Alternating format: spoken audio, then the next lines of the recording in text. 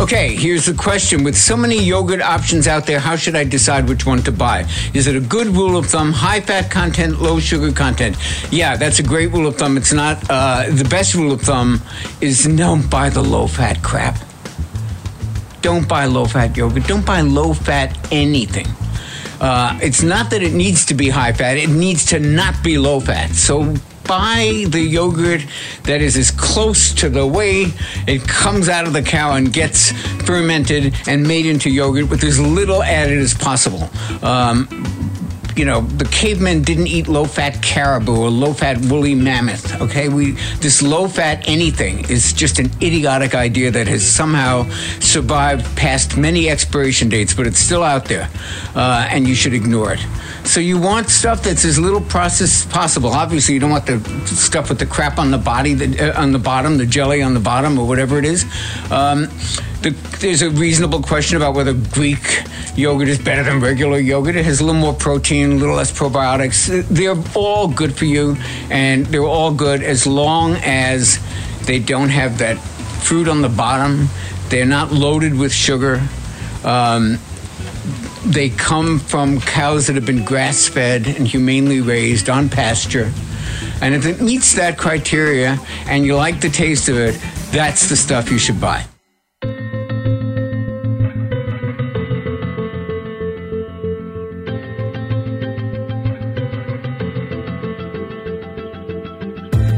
Welcome to the Greg Bennett Show, presented by Any Question. I'm your host, Greg Bennett, and this was absolutely fantastic conversation with a very entertaining Dr. Jonny Bowden.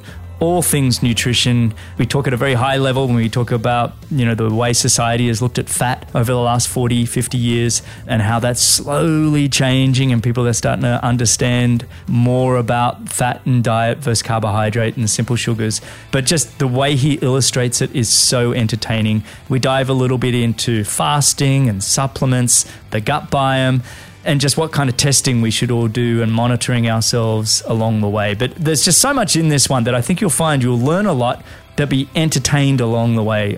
A little bit of housekeeping before we go on.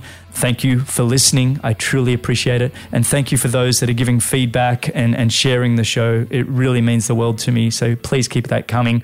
You can actually find Dr. Jonny Bowden on Any Question, and you can go to anyquestion.com/Jonny Bowden, and you can see his answers he's already got there, and you can ask him plenty of questions, because I know I didn't get to ask him everything I wanted to in this interview. I asked him a lot, but you can go there and you can ask him questions as well. The first hour is free. You can ask him questions and learn from him there, and he really is just a fantastic resource for all of us.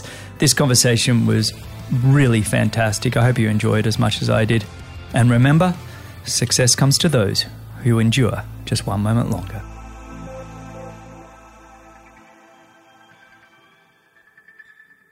All right, today I'm joined by one of my all-time favorite experts in the health channel of the Any Question app. He holds no punches and he pokes holes at the information and recommendations that we've been given by the so-called health authorities, and it's why he's commonly referred to as the Nutrition Mythbuster. He has a PhD in holistic nutrition and is a certified nutrition specialist from the American College of Nutrition.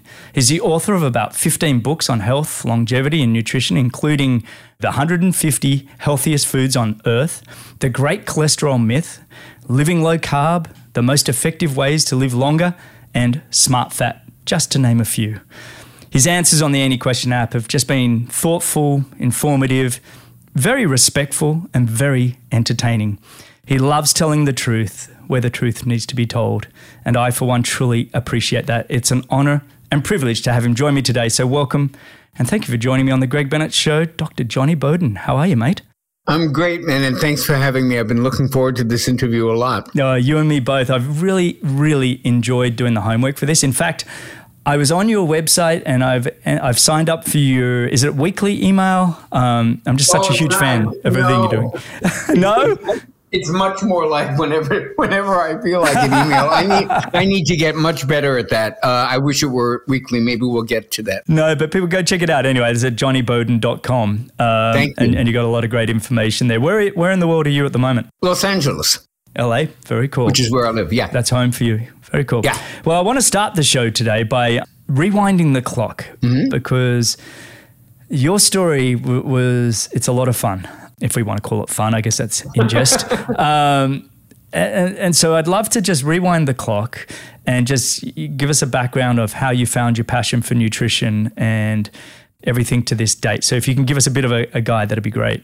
I would love to, but I want to, if you don't mind, I'd like to comment on something you said in the introduction. You were talking about telling the truth and about my, Nutrition Mythbuster, which is basically about telling truth to power. And what I wanted to just color that with a little bit is telling the truth as we understand it now. The thing, I once wrote an article called I Am Not Your Guru. It was based on a film that was made about Tony Robbins. And it basically says, look, man, don't follow gurus. Anybody who claims at this point in time to have the final and definitive truth on obesity, on weight management, on how we get fat, on how we get sick, on how we get well, on what's going on with COVID, anyone who claims right now to know the absolute truth is basically giving you propaganda and self-marketing. The truth changes. It evolves. We get new information. We get new science. Some of the most provocative science tells us how we think about things is more colored by our emotions, our feelings, our confirmation bias than it is by facts. So I'm very suspicious of anyone who says, I have the truth, listen to me.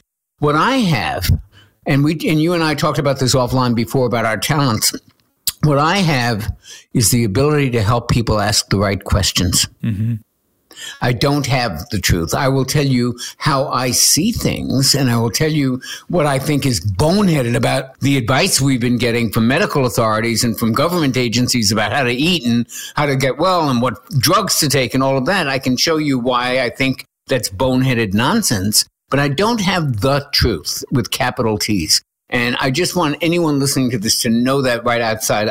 I'm a seeker of truth as much as anyone listening to this. And all I can do is my goal is to be the best guide possible to you finding your answers. Well said. And this is why I'm a huge fan of who you are and what you're doing. Oh, thank you, man. I appreciate, mate, and for clearing that up for me. That was fantastic. Thank you. Let's rewind this clock, Back though. to my story? Yeah, let's hear your story, mate, because it's fascinating. You want to go back? You really want to go back to my origin story? I guess the one you're talking about is I started life as a musician, torn between two careers, music and psychology. So I studied both. I got my bachelor's in music and my master's in psychology. And during the time of working as a musician, I picked up a nice little drug and alcohol habit. So basically, I was a working musician. I was not an aspiring one. I earned my living at it. I wasn't terribly good at it, but I did earn a living as a professional pianist and conductor while getting a master's in psychology and while being, for the most part, a drug addict and alcoholic. This began to change for me around the 80s and around the time that I stopped alcohol and cocaine and heroin and everything else that was in the physician's desk reference that I could be addicted to. When that all stopped is when I kind of got serious and decided really music was the thing for me, and I couldn't do both. I just wasn't smart enough, or I didn't have enough hours in the day to do both a PhD in psychology and be a professional musician. So I picked music. Now I'm sober. And I started doing musical theater. And I was out of shape and I was fat and I smoked cigarettes, but I would go on tour with these different Broadway shows and we would wind up being stuck in a town for a week. And I'd hang out with the actors. And what did the actors do? Well, it was their job to look good. So a lot of them, at least the guys I hung out with, they all went to the gym and they all talked about their diet. And by the way, this is the 80s. We didn't have a Whole Foods. We didn't even have the internet, so this is a very, very limited flow of information. We had health food stores where you could buy vitamins, and people who did that were called health nuts. This is before the day of a gym on every corner and, the health consciousness that we have now. There was only one health magazine. It was called Muscle and Fitness, which we now refer to as Muscle and Fiction. But that was pretty much it. I said to one of the guys, I'll never forget, I asked him, we were living in a big house in Goodspeed Opera House in Connecticut. And I said, Mike, show me how to do some of these exercises. And he shows me a bicep curl. And, it's like that. And he said, I'll take you to the gym one day. So I go to the gym, and I was one of these guys, Greg, that like got bitten by the bug, man. It was like, holy moly, this is nirvana. I'm going to cut to the chase 5-6 years later. I now knew every gym in every city. We'd get to Dallas. I knew we'd go to Doug's gym. Check into the hotel. That's Doug's gym. Here's the health food store. And I changed my diet. I changed obviously my exercise. I began to lose weight. I stopped smoking. And I was not one of these guys who did it all at once.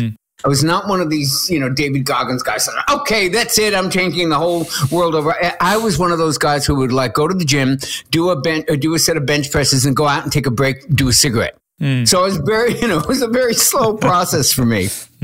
But I really changed my life. And interestingly, did it without any of the information that I know now. So I was eating cockamamie vegetarian diets, things that I now, don't really support at all for myself anyway.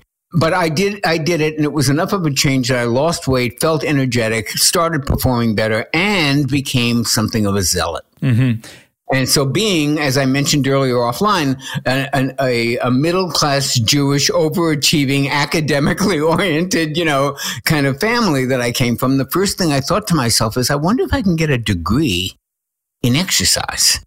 I wonder if I can get a degree in personal training. Boy, that's sexy. That would be great. That would look great on the playbill of the shows that I conduct and stuff like that. That he's also a certified trainer. So I started looking into this, and I find out that there are, in fact, organizations that will certify you as a personal trainer. So I get one of these certifications, and now I love this stuff even more. So I get another one. And by 1989, 1990, I had 6 of them. Including, for anybody who knows what these acronyms mean, ACE, ACSM, NASM, every single one of them you can think of, National Strength and Conditioning Association, when it was easier to get than it is today. So I was very, very well certified, but I'd still never worked with a client. So I'm in New York, where I live, one day, and I'm walking down the street, and I see this big, glamorous-looking sign saying a gym is coming right here on Amsterdam Avenue in New York City in the 70s, and it's called Equinox. And they're hiring trainers for when they open. So I walk in, and I go, I'm a trainer. I've got, these certifications, and I'm in my 40s now, so most of these trainers are 21 and 22. They're surf boys. They look great. They're athletes, and I'm 42. I look pretty good at this point. I'm in shape for my age, but I'm certainly not, a 21-year-old surfer boy. And I bonded with those owners, and they hired me. And God knows why, because I had no experience. I had no nothing, but I could talk pretty well, and I could communicate pretty well. And they thought, you know what? Let's get the older guy in here. It's not a bad idea.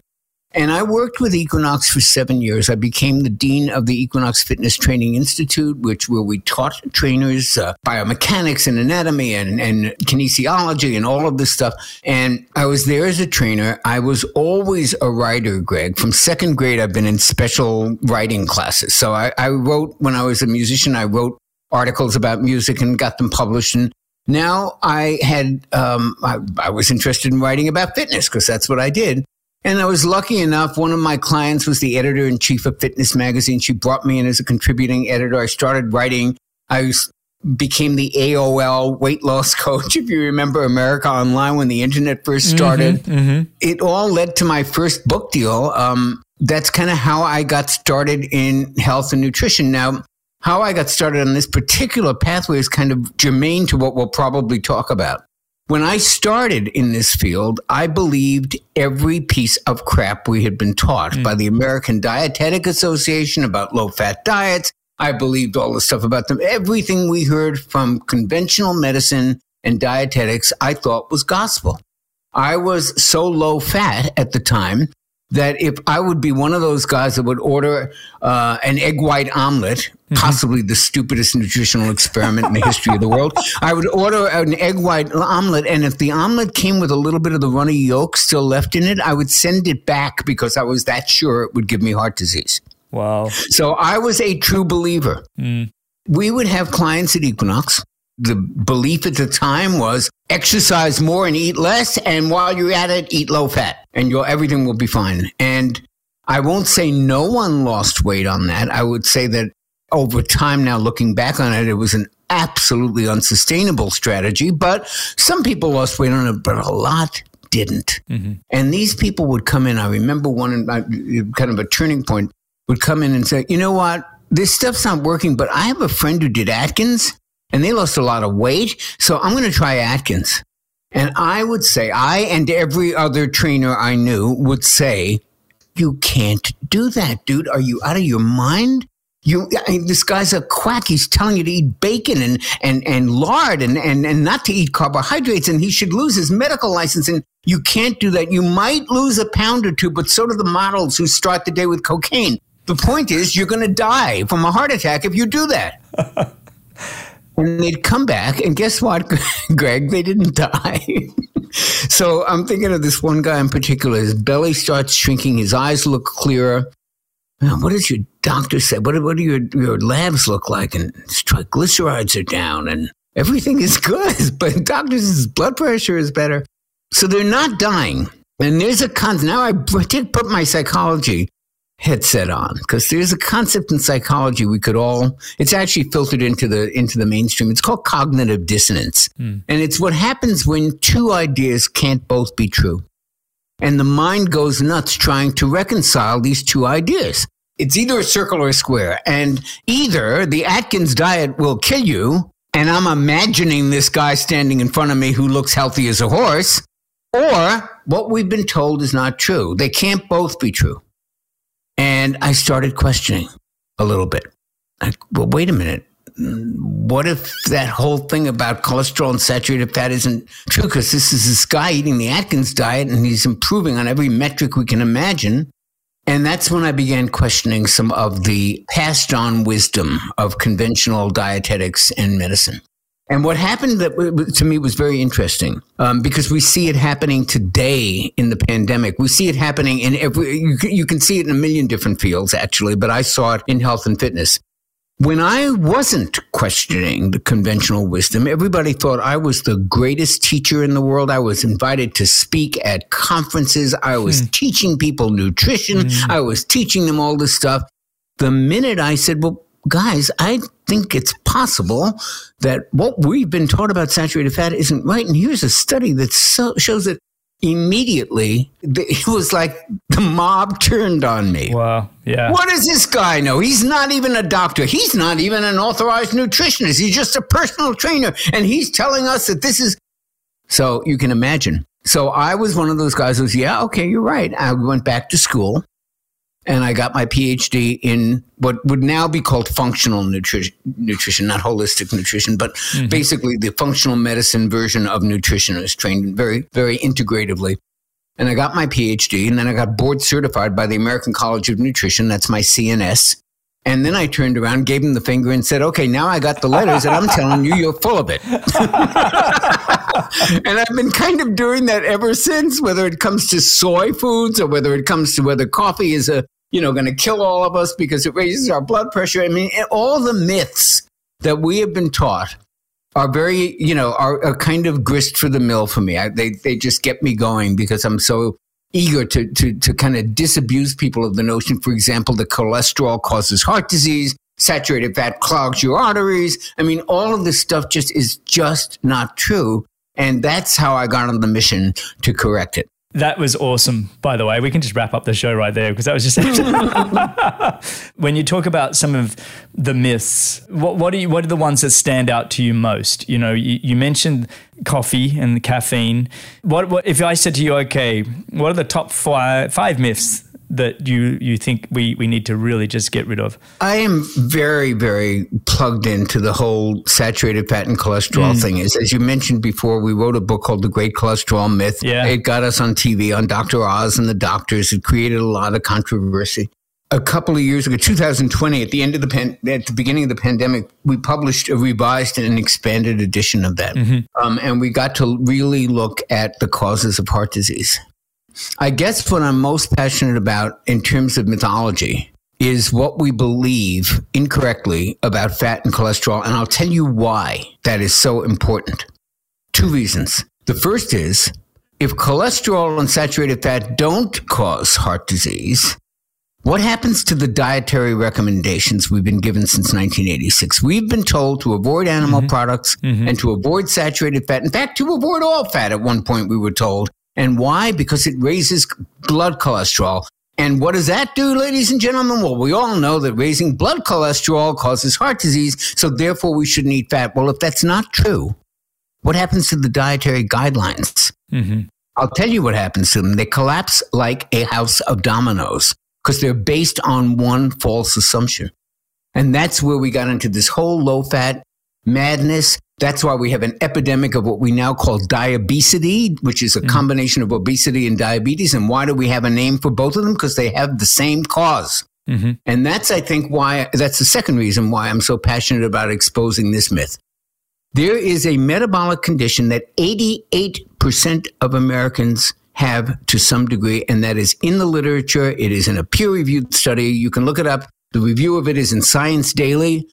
88% of Americans have a condition called insulin resistance. And insulin resistance promotes heart disease as much as cigarettes promote lung cancer. Now, as we say in the book, insulin resistance does not track with every single case of heart disease. No cause and effect works that way. Even smoking doesn't track with lung cancer 100% of the time. There are people who have lung cancer, stage 4 lung cancer, who have never smoked, and people who smoke a pack and a half of Camels every day and they die at 101 of something else. But it tracks, insulin resistance may not track perfectly with heart disease, but it tracks pretty much as well as cigarettes do with smoking. And because we are so insanely obsessed with this lab value of cholesterol, which we're not even measuring correctly, by the way, and I hope we can talk about that as well. Because we're so obsessed with that, we are taking our eye off the ball of the metabolic condition that is making us sick, fat, tired, and depressed, that underlines every COVID comorbidity. And here's the punchline, ladies and gentlemen. Insulin resistance can be treated, reversed, or prevented with diet, exercise, and fasting. That's simple. Okay, so let's lean in on this a little bit, because insulin resistance then. So we're really talking about simple sugars, high carb diets, correct? Let me tell you what most people know the term. In most people, this is such an uphill battle because most people don't even know what insulin resistance is. Nobody talks about it except in the health press. And so what you might know it as is pre-diabetes. So if you look at the incidence of pre-diabetes in the American population, if you look it up, just go to the National Institute of Health Library. It's called pubmed.gov. There's 100 studies, there's thousands of studies on this. And this pre-diabetes is this constellation of conditions that are called metabolic syndrome, that are called pre-diabetes, that are correctly called insulin resistance syndrome. They involve abdominal obesity, high blood pressure, low HDL cholesterol, high triglycerides, and it's a combination of these things that we call pre-diabetes, which is, in our book, we make it very clear, pre-diabetes is diabetes. It just hasn't reached the diagnosis level yet. Just like high blood pressure, 139 over 79, it is high blood pressure. When it hits 140, you call it high blood pressure, but it's a continuum. And when you're up to 139, the fact that the blood pressure machine says that's normal, come on, 140, that's high. And that's kind of where we are with insulin resistance. And it shows up, this is the real tragedy of this stuff.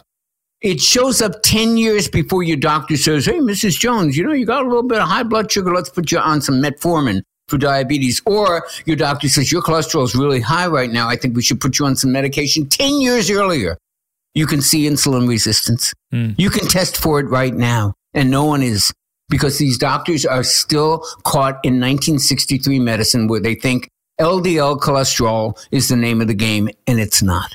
How do you communicate with the doctors?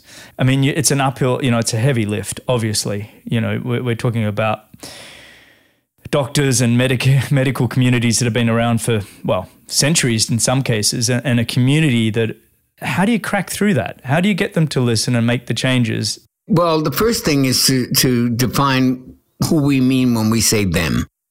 There are, at last time I checked, somewhere like 800,000 or maybe just under 1 million, somewhere in there, a number of physicians in America.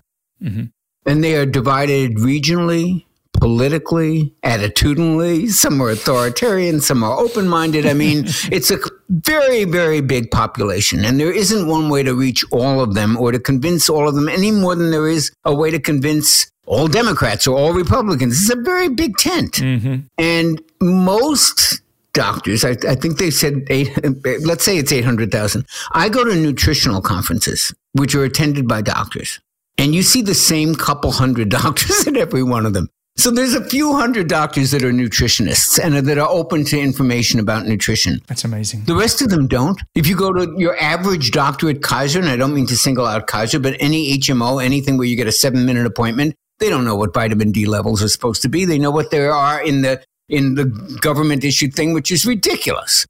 They wait till your vitamin D level is 20 to 30 to say, oh, it might be a little bit low. Are you kidding? We don't want to see 50 to 80. So they don't know about nutrition. They weren't trained in nutrition. They weren't given any courses in it in college, in medical school.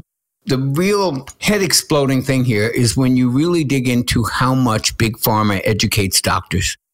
They control the flow of information, the talking points. They send reps to the doc's office to show them studies that they've done to show how their drugs work better than anything else.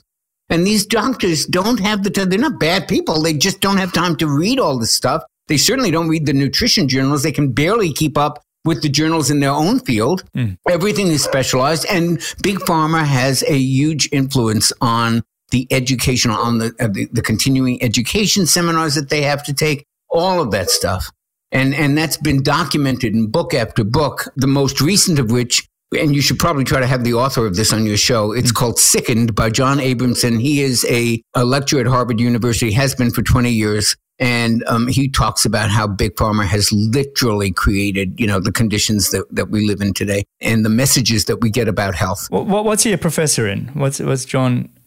In medical school. He's in medical school. He's an MD. He's also the number one expert witness in drug trials when people sued the drug companies for. Yeah. He goes in with a group of statisticians. They reanalyze the data. They look at this stuff. He knows this stuff from the inside out. He's been writing about it. He's been on the faculty of Harvard for 20 years. Wow. He's a great doctor. And his book, Sickened, will explain in very awesome. Frightening detail the degree of influence Big Pharma has on everything that we believe about health. So when you say, how do we change the population that's been fed this information? It's like, how do you change Russia from people who've been fed Putin's propaganda since they were born? There are people who reject it. There are people who say, wait a minute, the emperor's got no clothes here.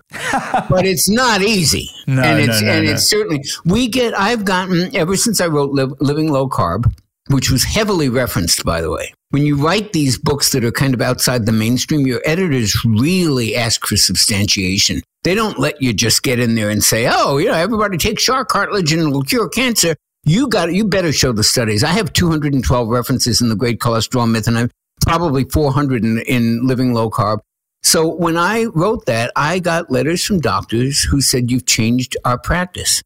Wow. Thank you for, I never thought of this. I never saw it this way. We also got an equal or greater number of letters from doctors who said you are quacks and should be thrown out of the profession and you don't know what you're talking about and people will die if they go off their statin drugs. I mean, everything you can imagine.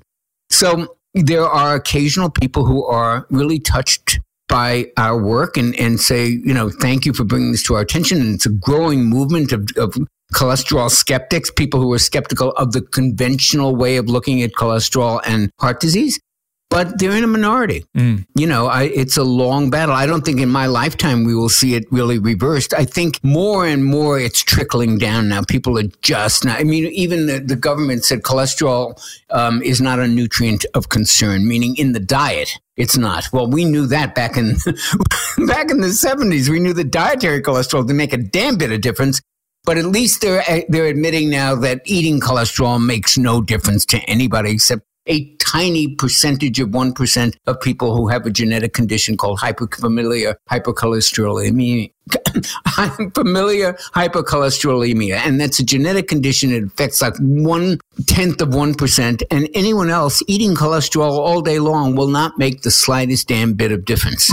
So we are slowly seeing some acceptance of this stuff, but it's not going to happen in my lifetime. If they accept what you're saying, at the same time, they're admitting they were wrong. And when they admit that they're wrong, then you've got to start to look at all the deaths that we've had through obesity and diabetics and heart disease over the last 40 years since they said fat is bad, go low fat. I think that's probably the heavy lift. It's going, well, hang on.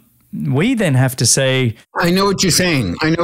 Yes, you have to go, well, wait a minute. All this time I was wrong. And that takes a very big person. Oh, yeah. And now it doesn't happen often. It might be a generational change, because if you think of the doctors that actually were the ones that formed that in the, was it late 70s or early 80s, you said there? Yes, yeah. They basically said, fat is bad and go high carbohydrate diets. And I mean, we grew up, I don't know, there's a little side spin off on my career as an athlete, but I grew up in the late 80s, early 90s when my triathlon career was starting.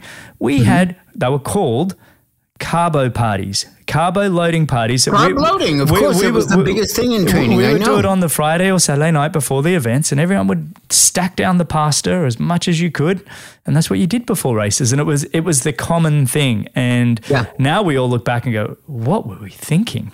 What were they thinking? I do want to tell you. Let me give you one slight diversion here that is very relevant.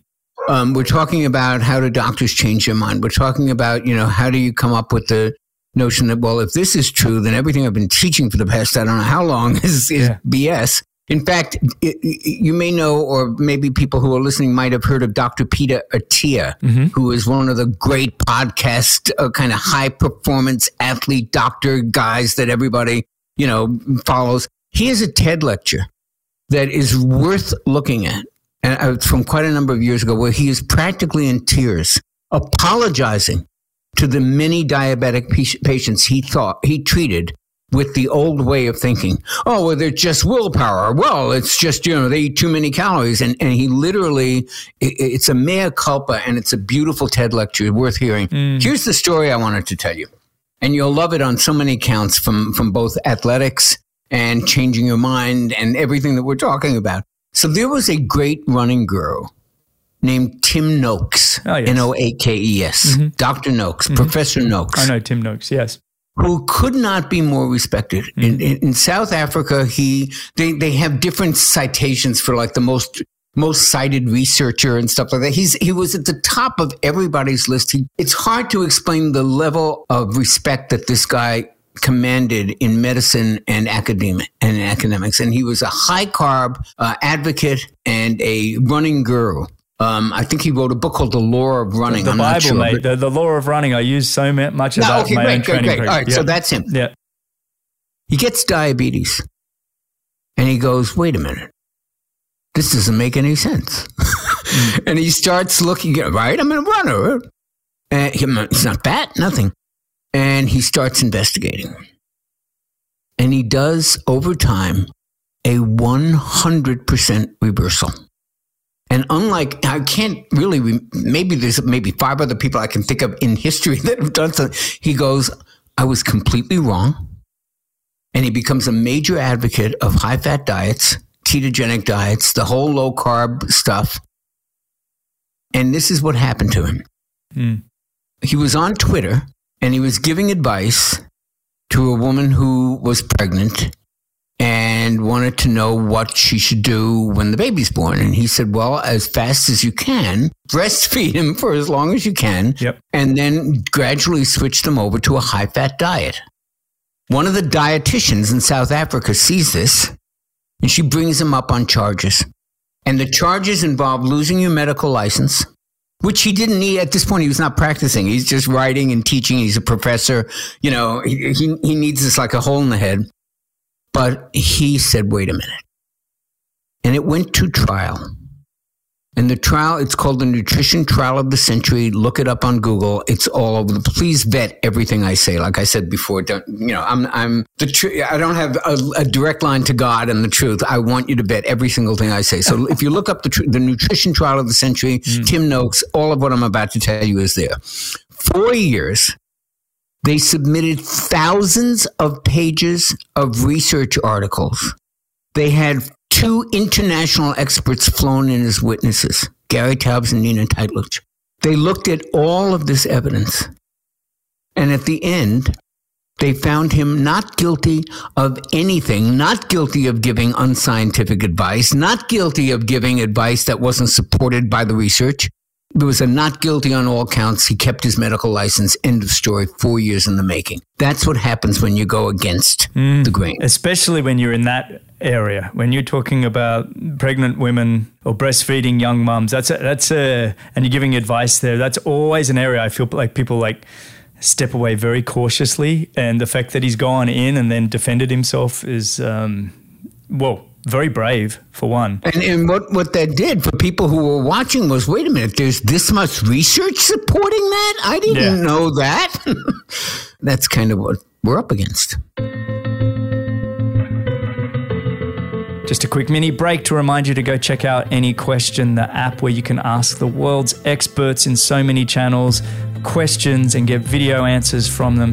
You can all look at all the answers that they've already done. You can search and discover all new content there, but especially go check out Dr. Jonny Bowden. You can go to anyquestion.com/Jonny Bowden. That's anyquestion.com/Jonny Bowden. And it's free for the first hour. You can go check it all out and you can ask him questions there, anything that I may have missed.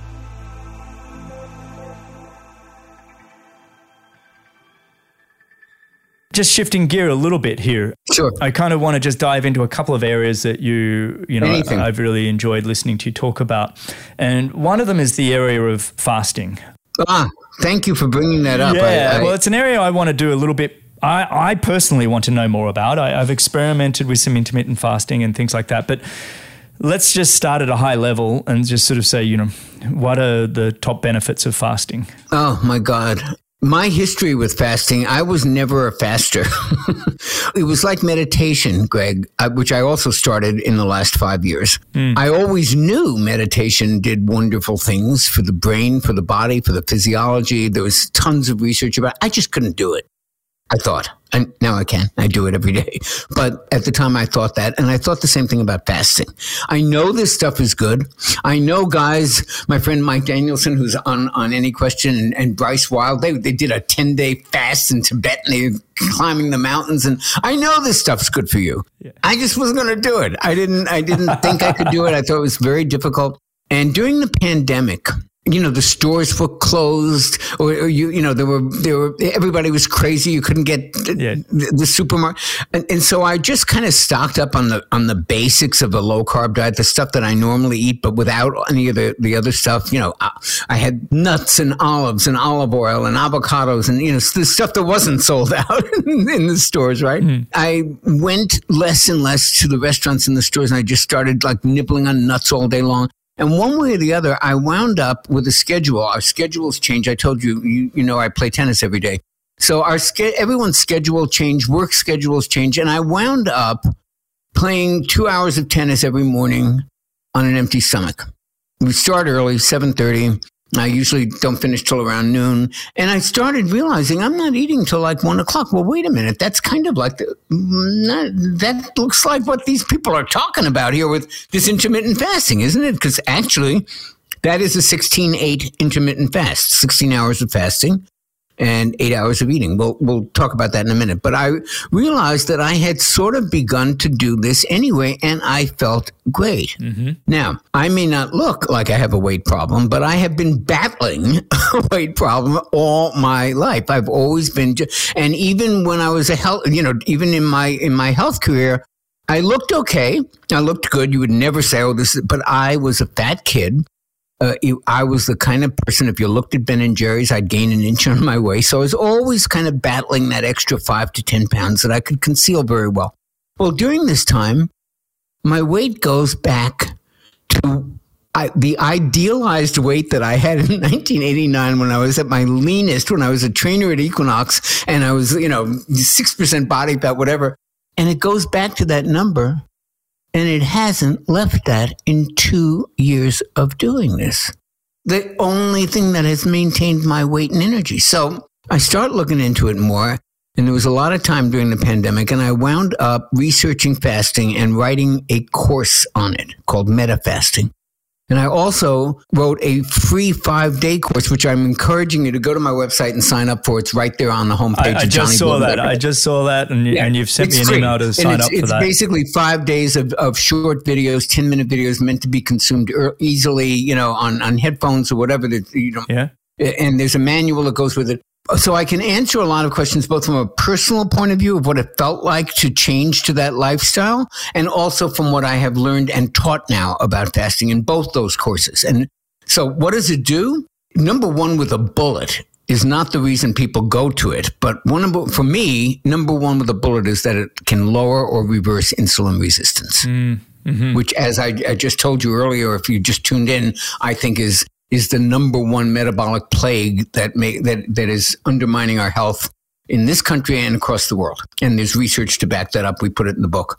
It can turn around insulin resistance, which keeps you fat and makes it almost impossible to lose weight. Mm-hmm. So you lose weight.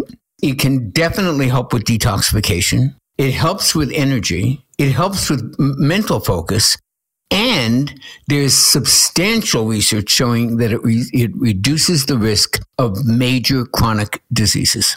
That's what it does. And now, is that all intermittent fasting, or do you do... It's fasting in general. In general. Do you separate the two? Or you say, look, you can do intermittent fasting, or you should do 3, 5, or 10-day fasting? Do you see a difference between the two of them, or are they all the same? In my courses, I divide them. It's an arbitrary division. I call them intermittent fasting. I define as something that you do in a 24-hour period. So it's how you divide your day. Yeah. And then scheduled fasting is like 2 days a week, 3 days a week, 10 days a month. Anything that's longer than a day, I call a scheduled fast. Right. And you can do both. You can intermittent fast 3 days a week, and you can do a 24-hour water fast 1 day a week. I mean, there's a million ways to structure it. But the idea, the take home, and I even did an article on my blog about this, the 3 biggest take homes of the fasting community that people can apply to their real life. Don't eat between meals. Let at least 4 hours go between meals. And try to eat in a time-restricted window, a certain number of hours a day. So the easiest way to do this, without even thinking about it, is the 12 and 12.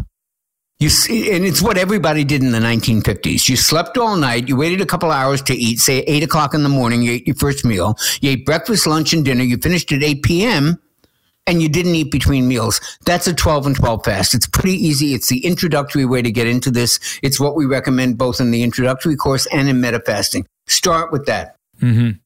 And then all you do is expand it to a brunch fast. Like, what do you do on a typical, you stop eating Saturday night and you don't eat again till Sunday brunch at 12. That's a brunch fast. And now you're doing 16. And that's the 16-8 program that is so popular version of an intermittent fast. It's not that hard to do. No, it's amazing. I was doing it actually, like you, through COVID. Actually, it was one thing I was doing is the intermittent fasting. And I do need to get back to it. I kind of fell off the wagon, if you want to call it that. It's great, for a bit. Man. It's great. It's great. It helps you control your appetite. The brain, the way I could focus, up until I got around that midday and started eating again, it was amazing in the mornings what I could do and achieve. Yeah. As trainers, we used to teach people, you got to eat something before you train. Can't train on an empty stomach. Well, let me show you the BS involved in that. You go back, nobody listening to this remembers the bodybuilding days of Gold's Gym and Venice Beach. Oh, of course we do. Of course we do. Okay, so remember Franco Columbo and Arnold Schwarzenegger and Lou Ferrigno and all those guys at Gold's? They all trained on empty stomachs. They didn't know biology. They didn't know physiology. They didn't know any of this stuff. All they did was figure out, hey, we haven't eaten all night. That means we're not burning sugar during our training. We're probably burning more fat. And that's why they trained on an empty stomach. And guess what? They were right. I love it. They probably had their different reasons for doing it, do you think? Was it because of energy or just because of fat loss and leaning up? I think there's a lot of wisdom in, if you read the anthropologists and the evolutionary biologists, they talk about the wisdom that is often found in indigenous societies. They may not know exactly the reason that something happens, but they know when the crops are going to do well. They know when it's going to rain. They know a lot of stuff. And to dismiss it because they don't have double-blind studies proving it is really a fool's errand. There's a lot of wisdom there. And there was a lot of wisdom in that bodybuilding community. They didn't understand about fat-burning metabolism. Well, it's trial and error. It's trial and error. Trial and error. They figured this works really good. And they were right. Now, that said, I don't ever take someone who hasn't been what we call fat adapted and say, do your morning run or your morning walk or your morning workout on an empty stomach. They're going to get lightheaded. They're not going to feel good. So you have to work up to that, to becoming what we call fat adapted, to being a better fat burner. And that's we could talk about that. Our metabolisms are basically sugar burning metabolisms. And that's what the problem is. We want to adapt our bodies to being better at using the main fuel that the body has, which is fat. We can store, Greg, in our bodies about 1,800 calories worth of carbohydrates. We either have blood sugar. That's one of the ways we store it. Well, we don't store it, but one of the ways that it exists in our body is in the bloodstream. And the other way is in something called glycogen, which is stored carbohydrates in the liver and the muscle. Okay? So we can store maybe 1,800 calories of that. We can store 80 trillion gazillion calories of fat. So which is the better energy source? When you hit the wall in a marathon, it's because you're running out of carbs. But if you can access fat, as athletes like yourself can do effortlessly, you can go 100 times longer than you could go than the average person who just, I burned up my blood glucose. What do I do next? I remember towards the end of my career, I started doing a lot more longer racing than the shorter racing. And I started playing around with this fat adaptation. And I could get up in the morning, not eat anything, jump on a bike, go for 140 kilometers around the Rocky Mountains of Boulder there, come home and do that all just on water and some salt tablets, a little bit of salt. And even these days, questions out there whether that was really helping, but that's a whole nother story we can talk about. But basically just on water, and I could do that and feel comfortable. Now, the one area that I started to explore when I tried to do that fat adaptation type work, but had to do intense exercise in the morning. So when I'm I'm talking about trying to optimize going from, 4:45 mile pace faster and really trying to do repeats at that very high intense. That was the one area where I was like, that workout, I actually did prefer to take a little bit of something. And so I was a self-experimenter and just trying to figure it out, because I found when I was fat adapting or trying to do, 10 by 1 mile repeats at all out efforts, I found it hard to get out of fourth gear. I couldn't click into fifth or sixth gear. And that was the only time, and I'd only do those kind of workouts once a week or maybe twice a week. But that were the only times that I, as a self-experimenter and trying to just figure it out, the only times that I'm like, ooh, that specific area I needed to load up a little bit when I'm trying to just extend myself a little bit. But otherwise I felt brilliant. Yeah. I could just go all day. We all have to learn to respect individual differences. For example, I always use the example, there's always going to be someone in a population, or maybe more than one person in the population, who can drink 2 cups of espresso and go to sleep. Yeah. And there's always going to be someone in that same population who takes a Valium and goes out and parties all night. Yeah. There are oddball ways of our metabolism, very individualistic ways our metabolism responds, and we need to be cognizant of that and respectful of that. One size doesn't fit all. So and one thing I have learned is that super athletes like you have very different metabolisms than normal people, and you can't look at what you guys do and go, that's a model for what I ought to do in my, I work 8 hours a day. I'm trying not to lose weight. I mean, I'm trying not to gain weight. I just want to sort of stay fit. It's a very different metabolic environment than a super athlete like yourself. Jonny, how dare you say that we're all unique individuals? How dare you? How dare you spell out that we're not all part of one group think tank? And I don't know. It's hard in today's environment. It's very hard to maintain that position, isn't it? No. But I would direct you to the research of Stephen Phinney. I don't know if you're familiar with Bowden and Phinney, but Phinney did his research on low carb diets on Olympic level cyclists, and what he found was it took a month to get fat adapted to where they were performing exactly as well as they were performing before they put them on keto diets. Interesting. And it is about that, somewhere between that 4 weeks to 3 months. It's that window there that I've personally found that transition happened. But I did also notice that was when the big changes happened, but there was still consistent changes happening a year or 2 years later. Do you know what I mean? It's like you became even more fat adaptive the longer you did it. Yeah. But yeah, you're right. I mean, I was coming from doing 25 years as a professional athlete where it was pretty heavy on the carbs, and then switching that metabolism over, it did take a little bit of work for me to adapt, but it did feel fantastic. I want to shift gear because I know I don't want to take all your time only on fasting. Take all my time. I'm enjoying this conversation so much. That I want to keep going because next I want to talk about is supplements. And this is huge, right? Because I had a feeling you were going to ask about that. I can honestly tell you throughout my entire career, never touched any supplements. I actually did my whole career really not doing any supplementation. I'm not saying good or bad or otherwise. I'm just saying I didn't do it. But I've found now that I'm 50 and I'm really, my mindset has shifted from a performance mindset to a longevity mindset. And I want to be around for my kids. You know, I'm an old man with 2 young kids, so I want to be around. So my mindset shifts. And I guess the first question, you know, because I feel like I'm popping all sorts of things and trying to figure out what... No, go ahead. I'd love to talk about supplements. But just, again, high-level picture, what do you think about supplements? Do we all need to take so many? Are there a few that kind of stand out more than others that we should all lean on? And on the opposite of that is there are a few that we should say, hey, they're a little bit overblown. You probably don't need to be so focused on those. I was thinking about this very subject this morning as I was setting out my vitamins for the week, which I do, you know, once a week. I set them out for me and for Michelle. I lay out, you know, all these little plastic cups and I put in what we need for each day. And I was looking at my vitamin count. I was like, how many do I actually take? Because this looks insane. It would look insane to any normal person. And I counted 38. Now that's just the pills because I also add sun fiber to some shakes sometimes. I also throw in some protein powder. I drink athletic greens every day, which is a supplement. But in terms of just pills and you know, things that you can put in a plastic, 38. And I thought to myself, are these doing me any good? And here's my answer. I've been taking supplements, not these same 38, because I've changed, you know, the research comes out, you try this. I had different conditions. I have a very severe arthritis of the shoulder. I take stuff for that. So I have a bunch of stuff that I take and it's changed over the years, but I've always taken a lot of supplements and now my number is 38 and it's a lot of work to put that together and it costs money and it's a pain in the ass. And I'm thinking, does it work? Let's be honest. There is no study that looks at that particular combination of 38 supplements and says, what, you know, here's a group that takes them and here's a group that doesn't. Over 10 years, let's look at the difference. Never going to happen.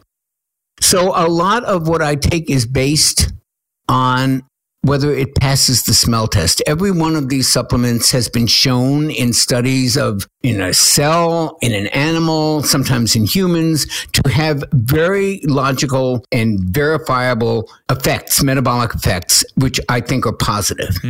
Do I know for sure that this combination is going to do X, Y, Z? No, we don't. A lot of it is taken on faith.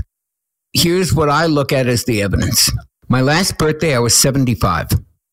I was the second oldest person to complete the LA version of the Fight for Air climb, which basically means you run up and down the entire flights of stairs for the LA Coliseum 10 times up and down.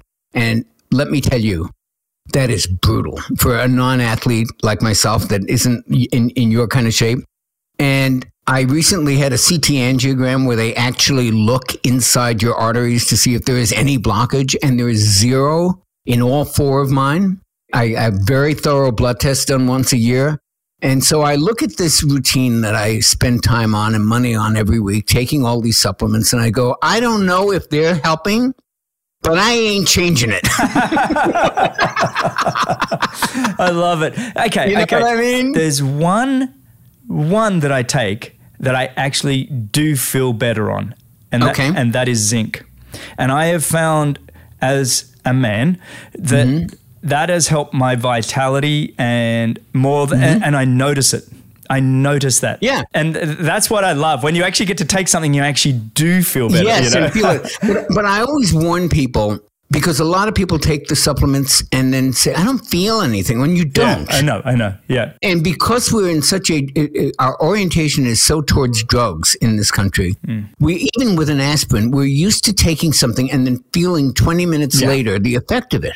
Supplements don't work that way. Unless you have a major deficiency in something and then you start taking it and you go, whoa, I didn't realize you could feel this. That will happen.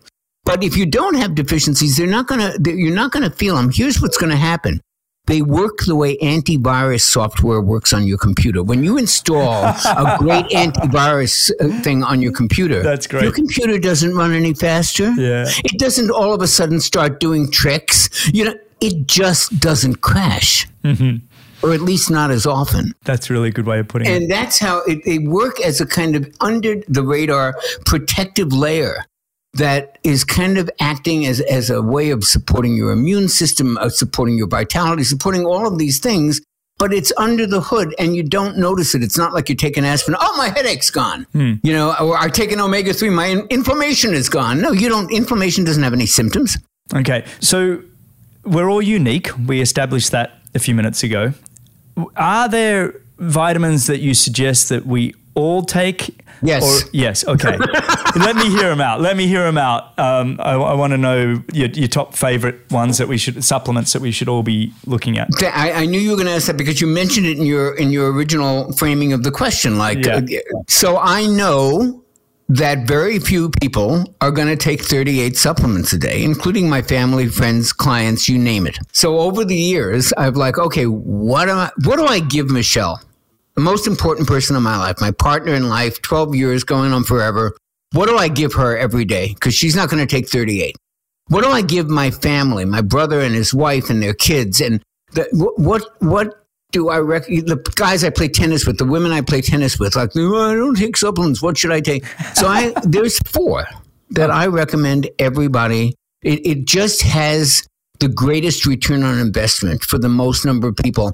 And I say that in the context of my saying that all of us are different. We have different needs. We have different nutritional needs, different psychological needs. We're all unique. We should respect that. That said, these 4 kind of really just benefit everybody. They're very, very rare people that won't benefit from this. And the 4 are this: a multivitamin, but one that contains, I use a brand, Life.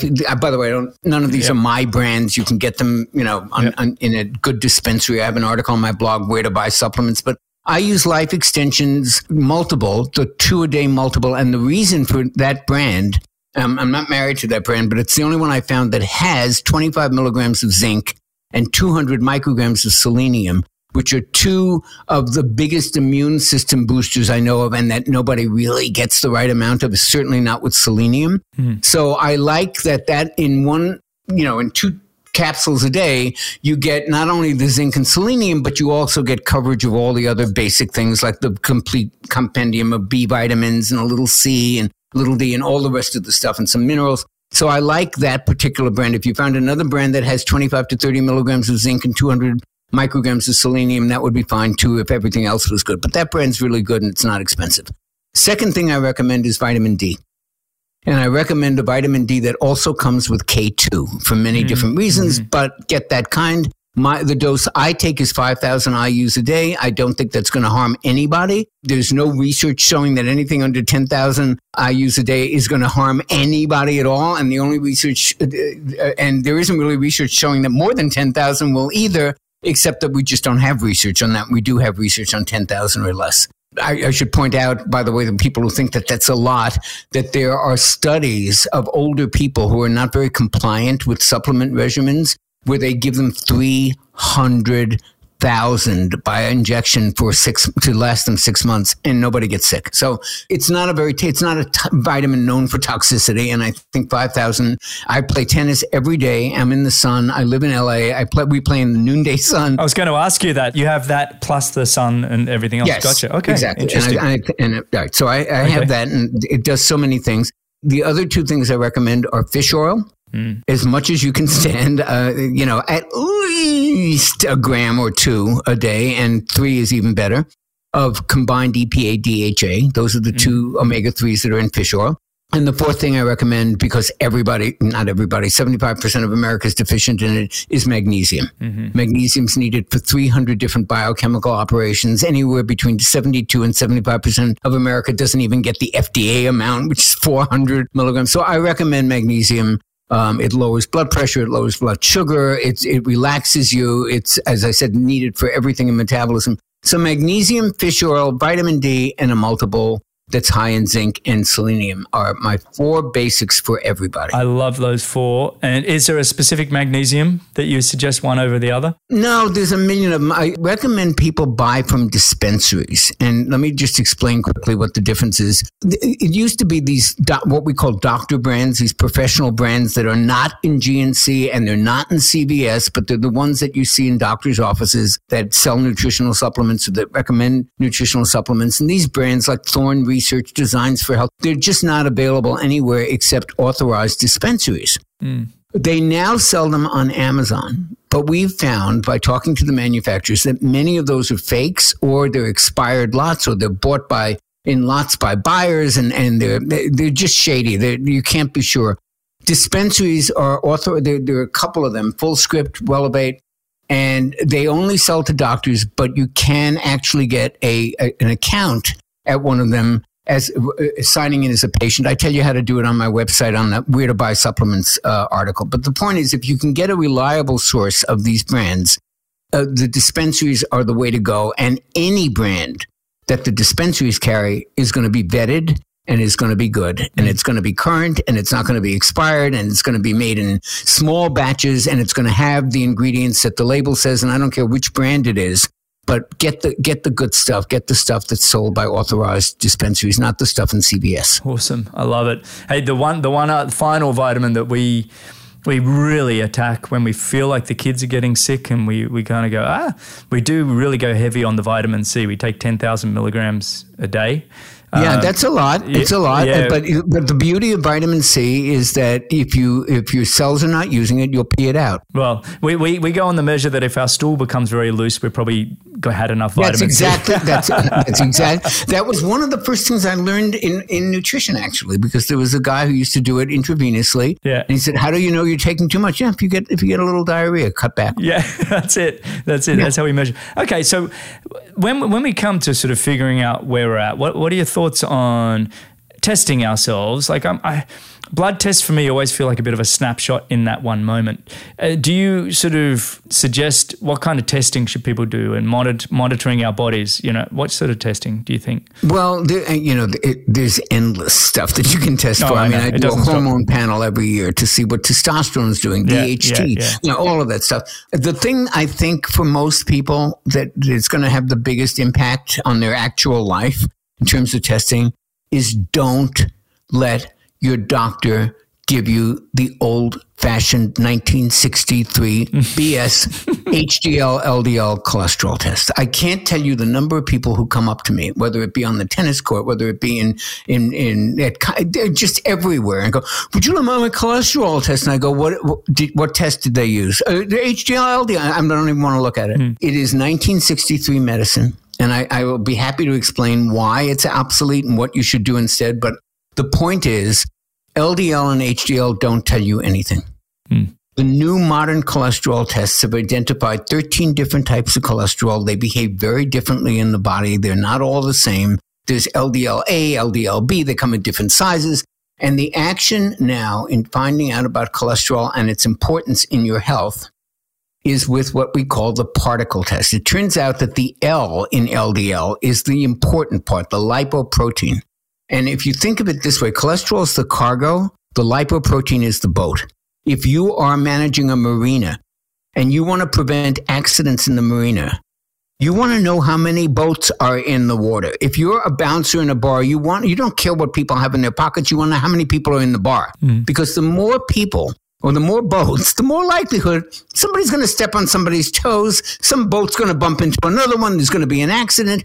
And it's all about the number of boats in the water, the number of people in the bar, the number of people in the stadium. That's what you need to know. So the new tests don't just tell you HDL, LDL. That's like the flip phone of modern testing. They tell you the size of the particles because the little ones are much more dangerous than the big ones. Mm-hmm. And they tell you the number of the particles because that actually does predict something useful in a cholesterol test. When you're looking at HDL and LDL, it's like a Commodore 64 computer. It's kind of like doing a medical diagnosis based on, are you short or are you tall, when we've decoded the entire human genome of 23,000 genes. And you're looking at short and tall? I mean, good and bad cholesterol. It's so simplistic that it's laughable at this point in time when we have magnetic resonance imaging to look inside the cell and to see, cholesterol is it's just part of the cargo of a lipoprotein. Mm-hmm. And the new tests look at lipoproteins. That's what you care about, not how much cholesterol. That's like looking at the towels in the yacht instead of how many yachts are in the water. This has been fun, Jonny. I really appreciate it, mate. I do have one more area that I'd like to dive into, and this is about all things gut biome, gut microbiome. I knew it was going to be that. Yeah. It's funny. Yeah, your audience must have a very long attention span because most people cannot. Well, this is as much for me as anything else these days. Good. It's like, I guess the question is, when we say there's no perfect gut biome, but it really is like, just how do you optimize your own gut biome? Yeah, and this is an exploding area of research. And we certainly, I started off by saying anybody who says that they know everything there is to know about obesity and weight gain and stuff is lying. It's the same thing with the microbiome. It's an exploding area of research, and we don't know everything about it. But what we do know is that diverse microbiomes with as many different species as possible are a good thing. Mm-hmm. And that the American diet does not give you that. So, what are the things that support it?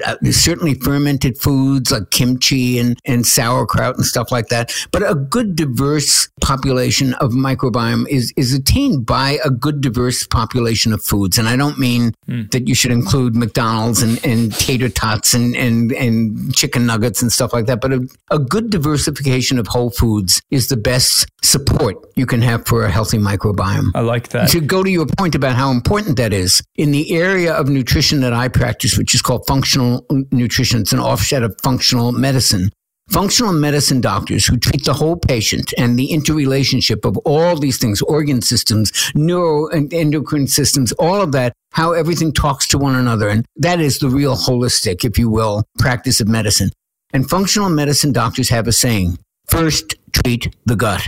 They literally believe almost all health starts in the gut. And if the gut isn't healthy, nothing else is. Okay, for somebody that might have leaky gut, what is that? Yeah. What does that actually mean? Leaky gut is when all right, so here's what happens.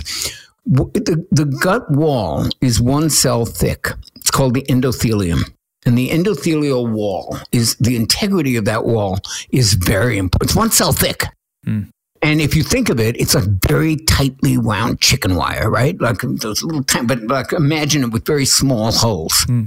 So what happens is when you eat inflammatory things, or you take inflammatory drugs, or you take inflammatory medicines, or you take things that have been sprayed with inflammatory chemicals, whatever it is that causes inflammation in the gut, and there are a lot of things, eventually that inflammation wears a little hole in some of the chicken wire. It's like breaking, basically an area in the wire gets opened up, like so kids could sneak into a fence, in that little part that's broken.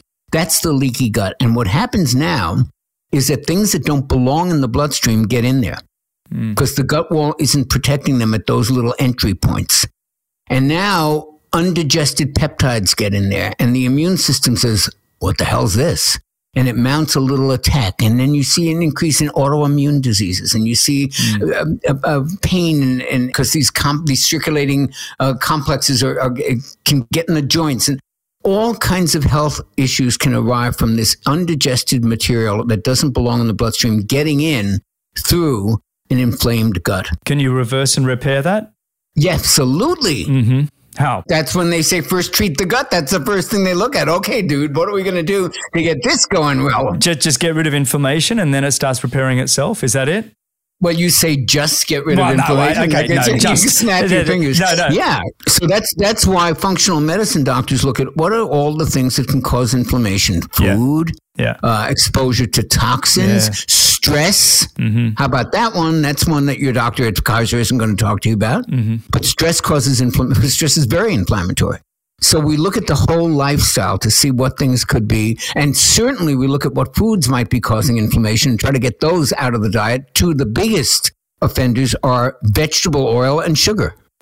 So yes, fixing the gut involves many different things. It's a multifactorial approach, and most average doctors don't even address it. I know we're all doing that in our family now. I think what I did to myself for much of my career, 27 years racing professionally, 33 years sort of in the sport, for the most part, I carried a lot of inflammation. And so now I have all these sort of things that are popping up. And so the testing we're doing, this has been fantastic for me to talk to you and have you as a sounding board, because it's, as I'm on my journey myself in terms of gut repair and trying to, get myself back to square one. So I really appreciate this. But this has flown by. I've sat back and just really enjoyed listening to you, Jonny. Thank you. I can't tell you just how privileged I am just to have you on the show and be able to ask you these questions. Thank you. It really has been fun. And I guess for all the listeners out there, also you can go to any question and you can ask Jonny questions there. He's already got a bunch of answers. Please do. I'm going to get back on there, and I know there's a whole backload of questions for me. I actually was working for this last week on a presentation for a summit called We Love Our Heart. Nice. And my presentation was cholesterol, truth, and LDL nonsense. And it was a big deal, and I worked on it all week. So I have had to not pay proper attention to my any question file, but I'm going to get on there and answer all those questions. I love answering questions on any questions. You've been fantastic on the app. So everybody go check it out. He's got some great answers. The one on yogurt, I think I've shared with 1,000 people. It's just been brilliant. But mate, and go to my website and take that free course, the introduction. I'm going to do intermittent. I mean, everybody. Let's do it, sign guys. up for it, and that would be great. JonnyBowden.com. Go check out the course. I just signed up, so I'm going to do the course myself. No H in Jonny, by the way. No H in Jonny. Yeah, no, I'll put a link into it in the show notes so everybody can see it. Mate, this has just been absolutely fantastic. So thank you so much for coming on. Oh, thank you, Greg, for having me, and good luck with everything. And I hope I talk to you soon. All right, and thank you everybody for listening. You can find all the show notes and timestamps and links and everything at bennettendurance.com/media. Thanks a lot for listening. If you enjoyed the show, your support would truly be appreciated. You can visit the Patreon page, or you can subscribe with your podcast app of choice. Don't miss the next episode, so subscribe and be notified. For show notes, if you want to know more, please visit bennettendurance.com. I'm Phil Liggett, and on behalf of Greg Bennett, here's to the next time, and I hope you will join Greg again very soon.